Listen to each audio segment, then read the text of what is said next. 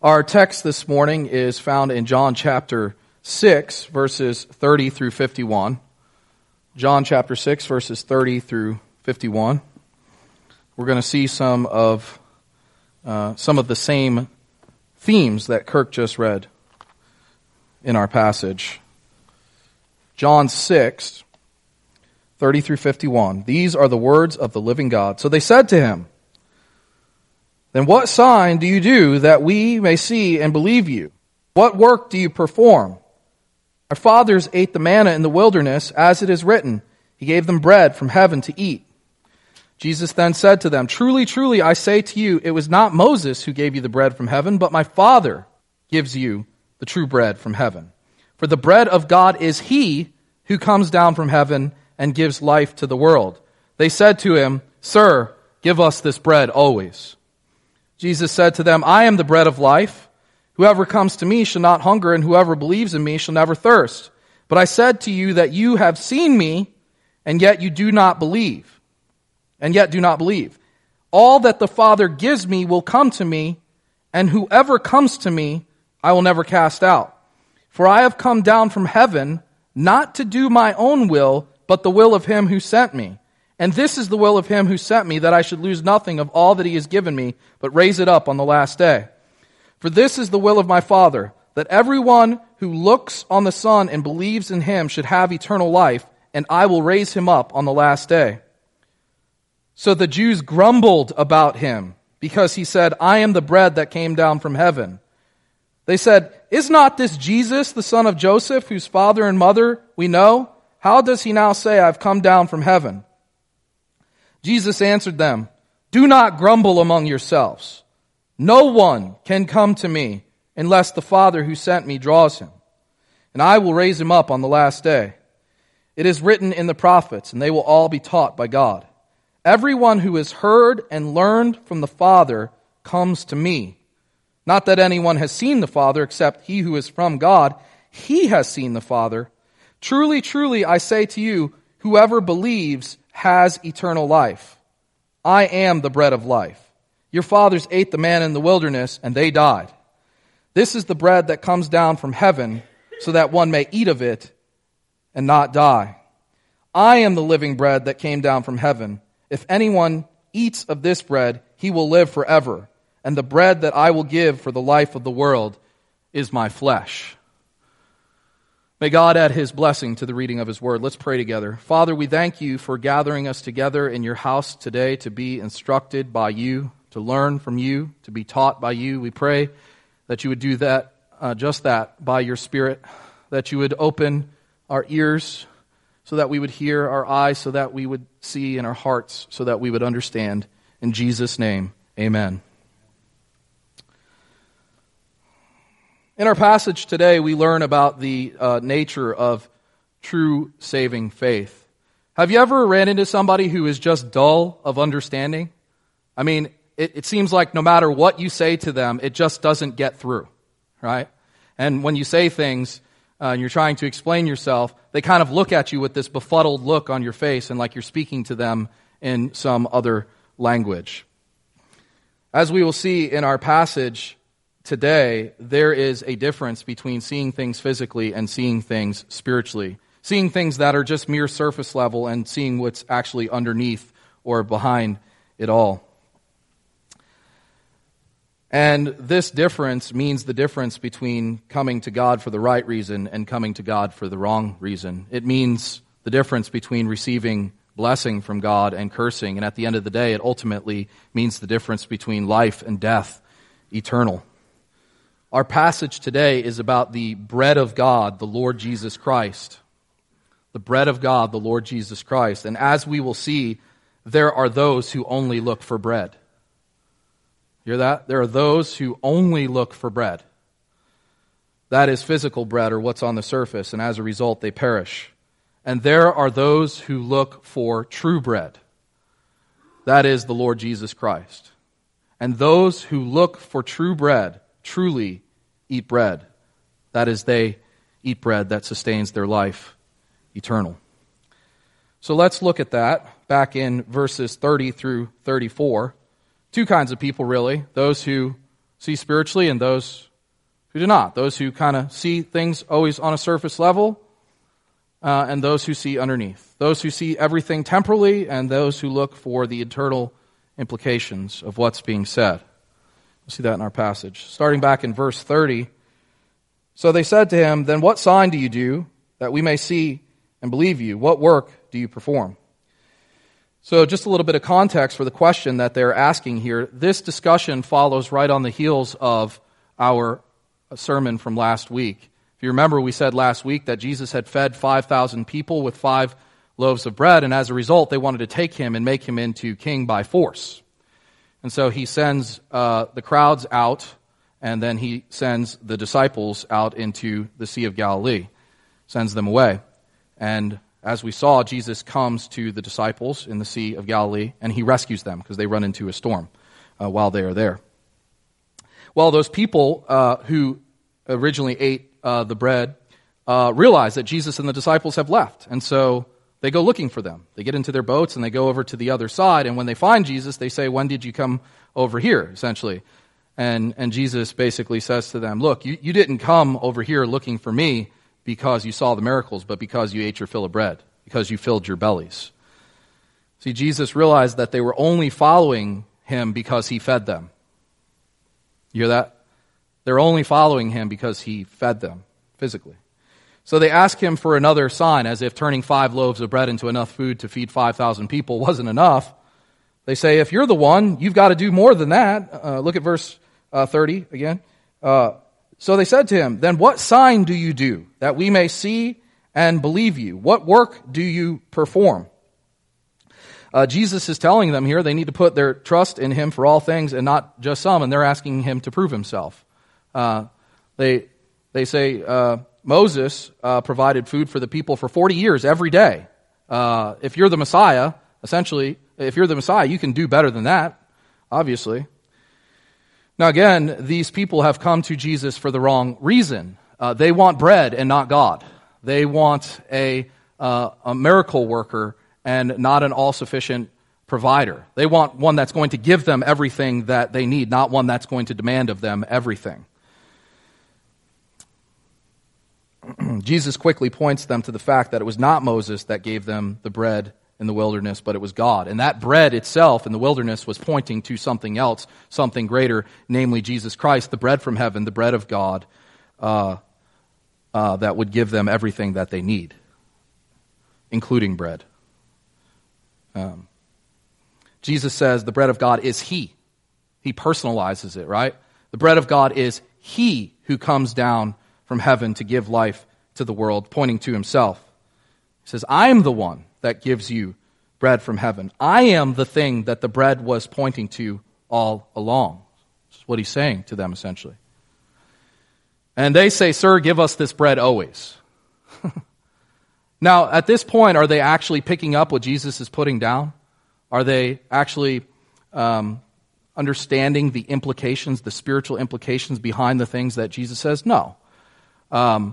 They are still looking at Jesus as sort of this first century government welfare official that's going to give them everything that they need. They're like, "This is great. He's going to provide bread for us whenever we need it. We're not going to have to work anymore." Right? Jesus is going to give us a handout. And friends, in the church, we have to be careful because many times I think we are the same way. Many people a lot of times will come to God just because He will give them the things that they need.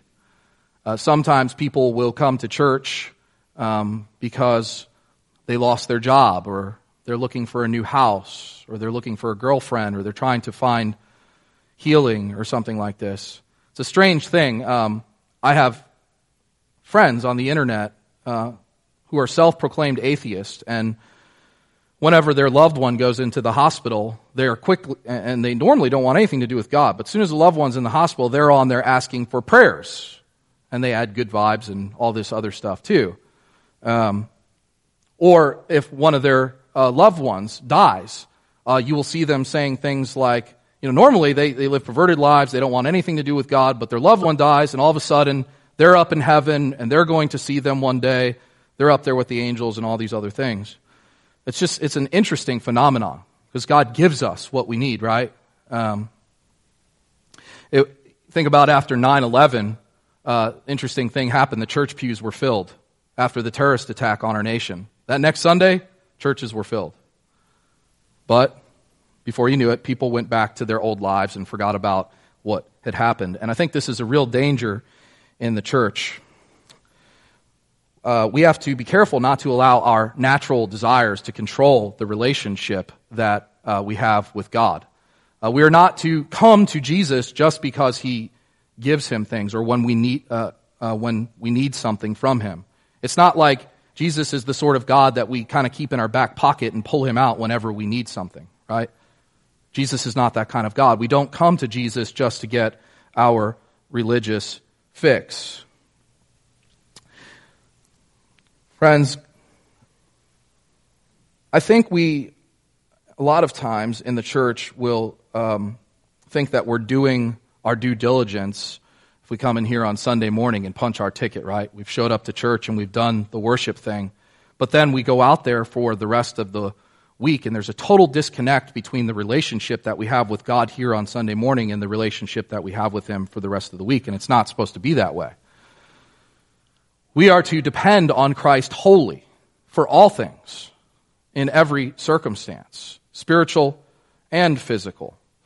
He is not just our God on Sunday morning. He is our God 24/7, Sunday to Sunday, 365. So if we're just looking for an experience or some sort of a temporary fix, then Sunday morning will do. But if we are looking for eternal healing, eternal rest, eternal blessing, eternal life, then we must trust in Christ wholly for all things and in every circumstance. And that means not just on Sunday morning, but every day, in every way, and in all things.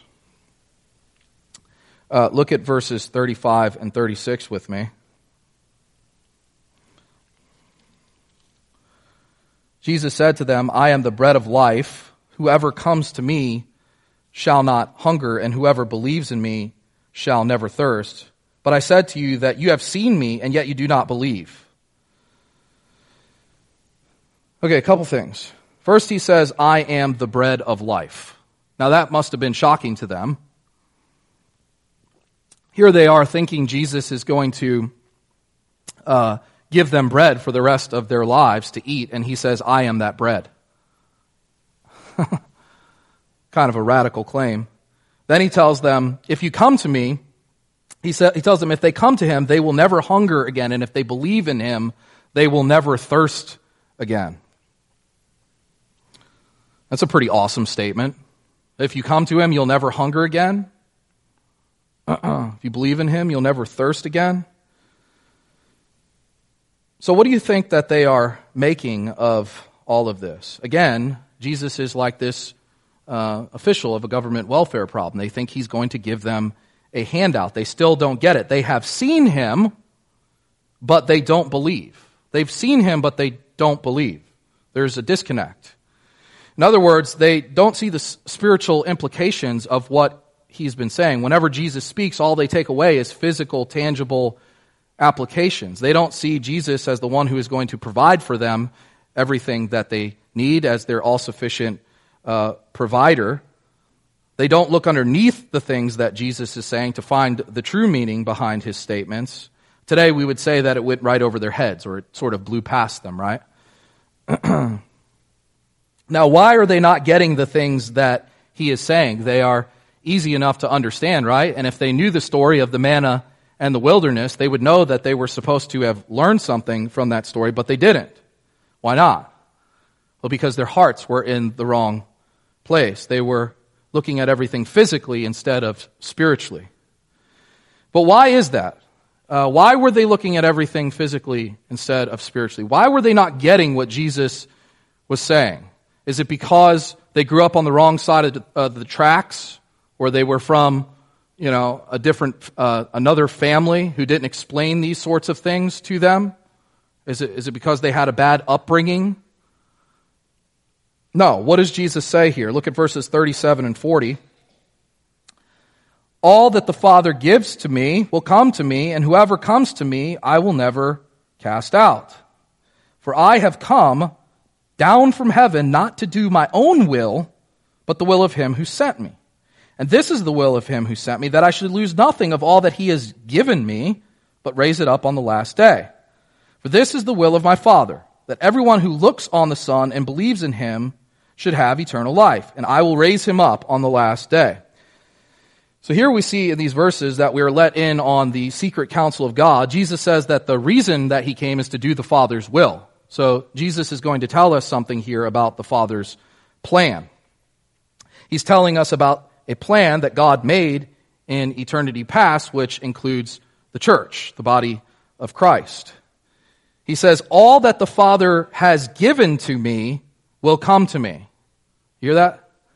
All that the Father has given to me will come to me. So there is a people that the Father has given to Jesus, and those people will come to him. Right? Then he says he was sent to do the will of the Father. So Jesus comes on a mission to accomplish his Father's will. And what is the Father's will? That he loses nothing that the Father gives to him. In other words, there is a people in time and in history that the Father is going to give to Jesus. They will come to him, and he will save them perfectly and completely from beginning till end. He raises them up on the last day. They come to him, and he raises them up on the last day. That's salvation in a nutshell. All right? And they will come, and they will be saved. And how does he identify those people? It is those who look on Jesus and believe.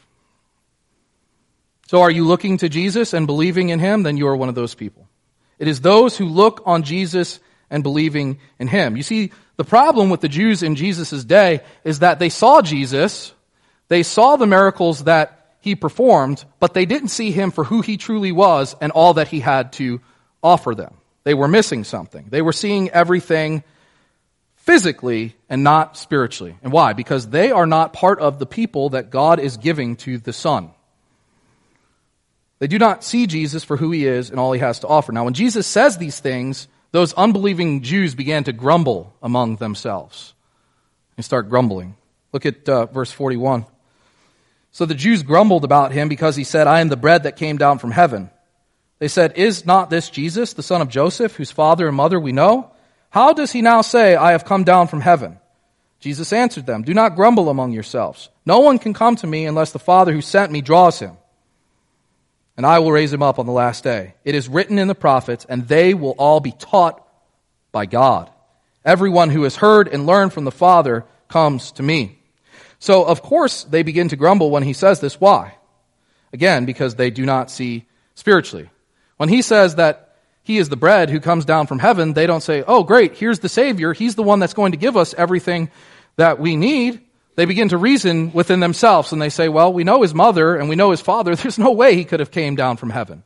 So Jesus here is claiming divine origin, and they're like, no way. Right? Why? Again, Jesus clearly states the problem. The Jews to whom he is speaking are not being drawn by the Father. That's the problem. He says, no one can come to me unless the Father who sent me draws him. What does it mean? What does it mean to be drawn by the Father? The word drawn means to pull in or to drag or to lead by force. Later on in John's Gospel, he uses it to describe what happens when Jesus tells them to cast the net on the right side of the boat. They drag the fish back into the boat. And Luke uses the word in the book of Acts to describe what happened to Paul and Silas. It says that they were seized and dragged into the marketplace before the rulers. And Jesus here tells us that no one can come to him unless the Father draws them. Now, how does the Father draw people? It says right here in verse 45, it is written in the prophets, and they will all be taught by God. Everyone who has heard and learned from the Father comes to me. So it is not a dragging, kicking, and screaming, but rather a drawing through convincing. In other words, God convinces the mind and heart of the individuals that he's drawing by his Spirit that Jesus is who he says he is. And when they begin to realize these things, by his grace, they come to him freely. They are compelled to do so. So the problem with the Jews that Jesus is speaking to is they are not being drawn. They are not being convinced by the Father through the Spirit that Jesus is who he says he is. Therefore, when Jesus speaks, they don't understand the things that he's saying. Why? Because the Father's not teaching them. God is not teaching those things to them, so they don't understand them. They're trying through a mere human understanding to comprehend the things that can only be understood by a supernatural work of God's grace. Paul says something very similar in his letter to the Corinthians. He says, the natural man does not understand the things of God. This is essentially what he says. Natural man in his flesh, without the work of the Spirit, doesn't understand the things of God. They're foolishness to him. Why? Because they're spiritually discerned. Because the Spirit must reveal the things of God to the natural man, or he does not understand them. And that's what Jesus is saying here. That is the problem with the Jews in Jesus' day.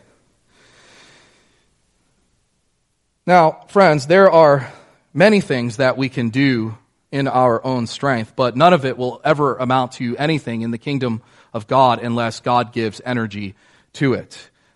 Human beings are very capable creatures. God has created us with reasonable minds and bodies that are able to do amazing things. We can take our hands and our minds and we can create music.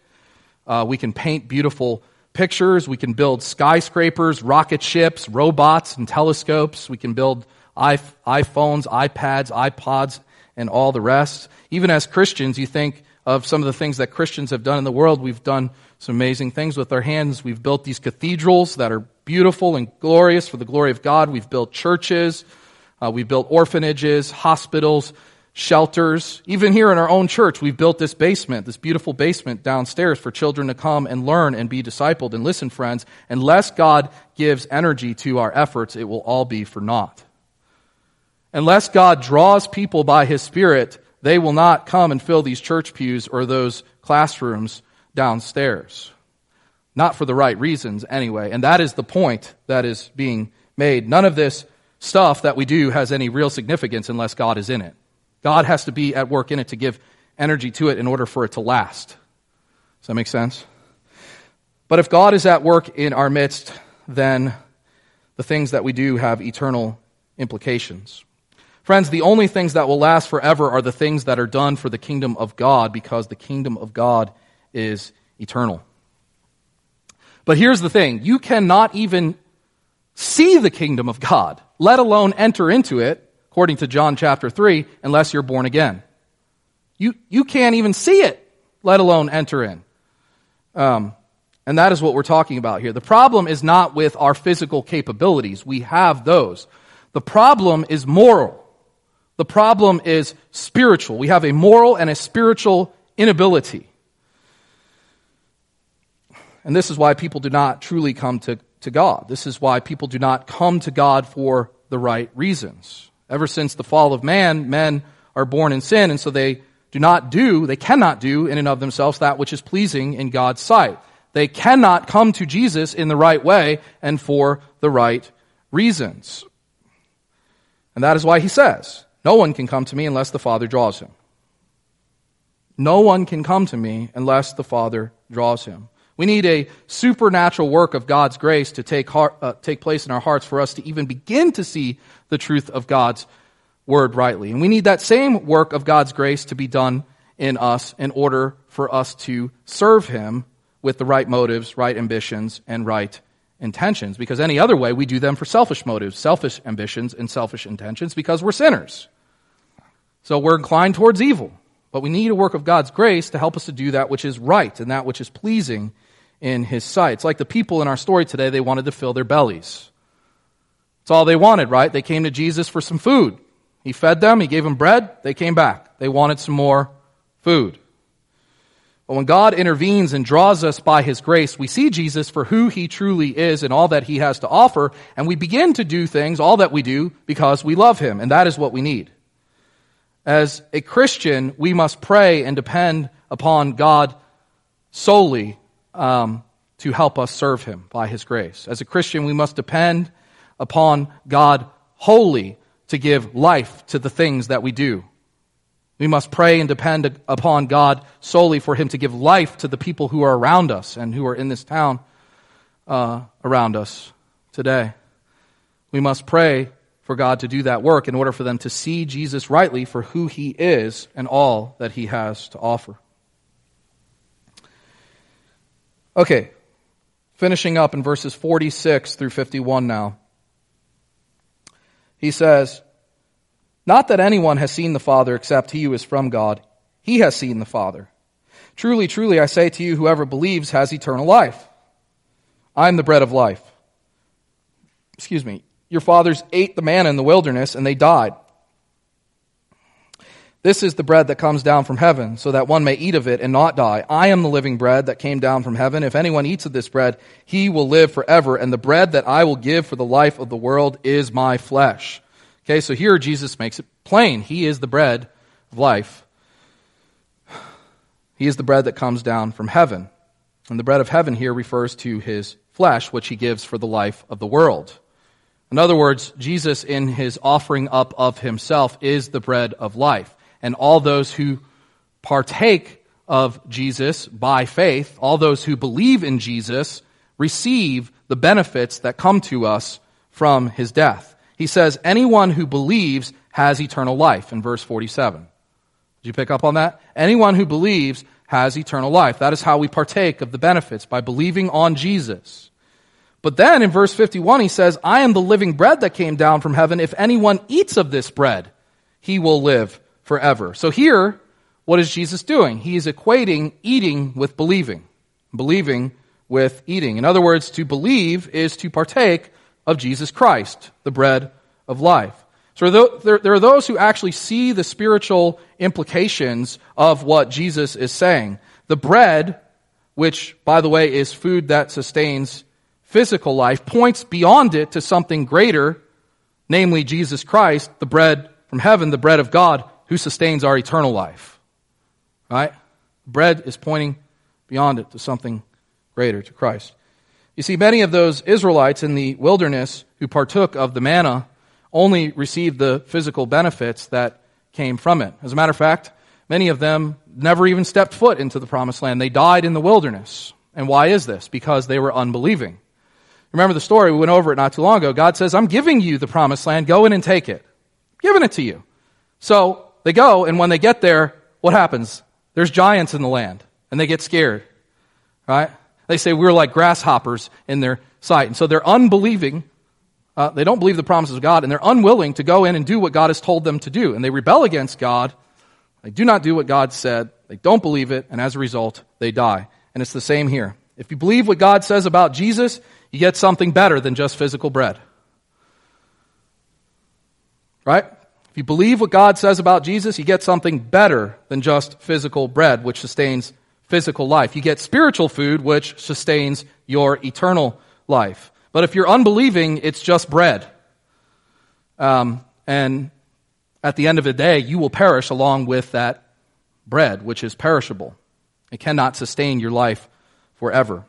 The main difference here is between things that are temporal and things that are eternal, right? Things that are merely just physical and things that are spiritual. There's a bread that you can eat in this world that will sustain your physical life for a time, but in the end, you will perish. But there is a bread that lasts forever, a bread that keeps on giving, a bread that nourishes unto eternal life. It is the bread from heaven, the bread of God, Jesus Christ. Jesus gives His flesh in death so that those who come to Him in faith might partake of His life and live. So it's as Augustine had said, those who have believed have eaten already.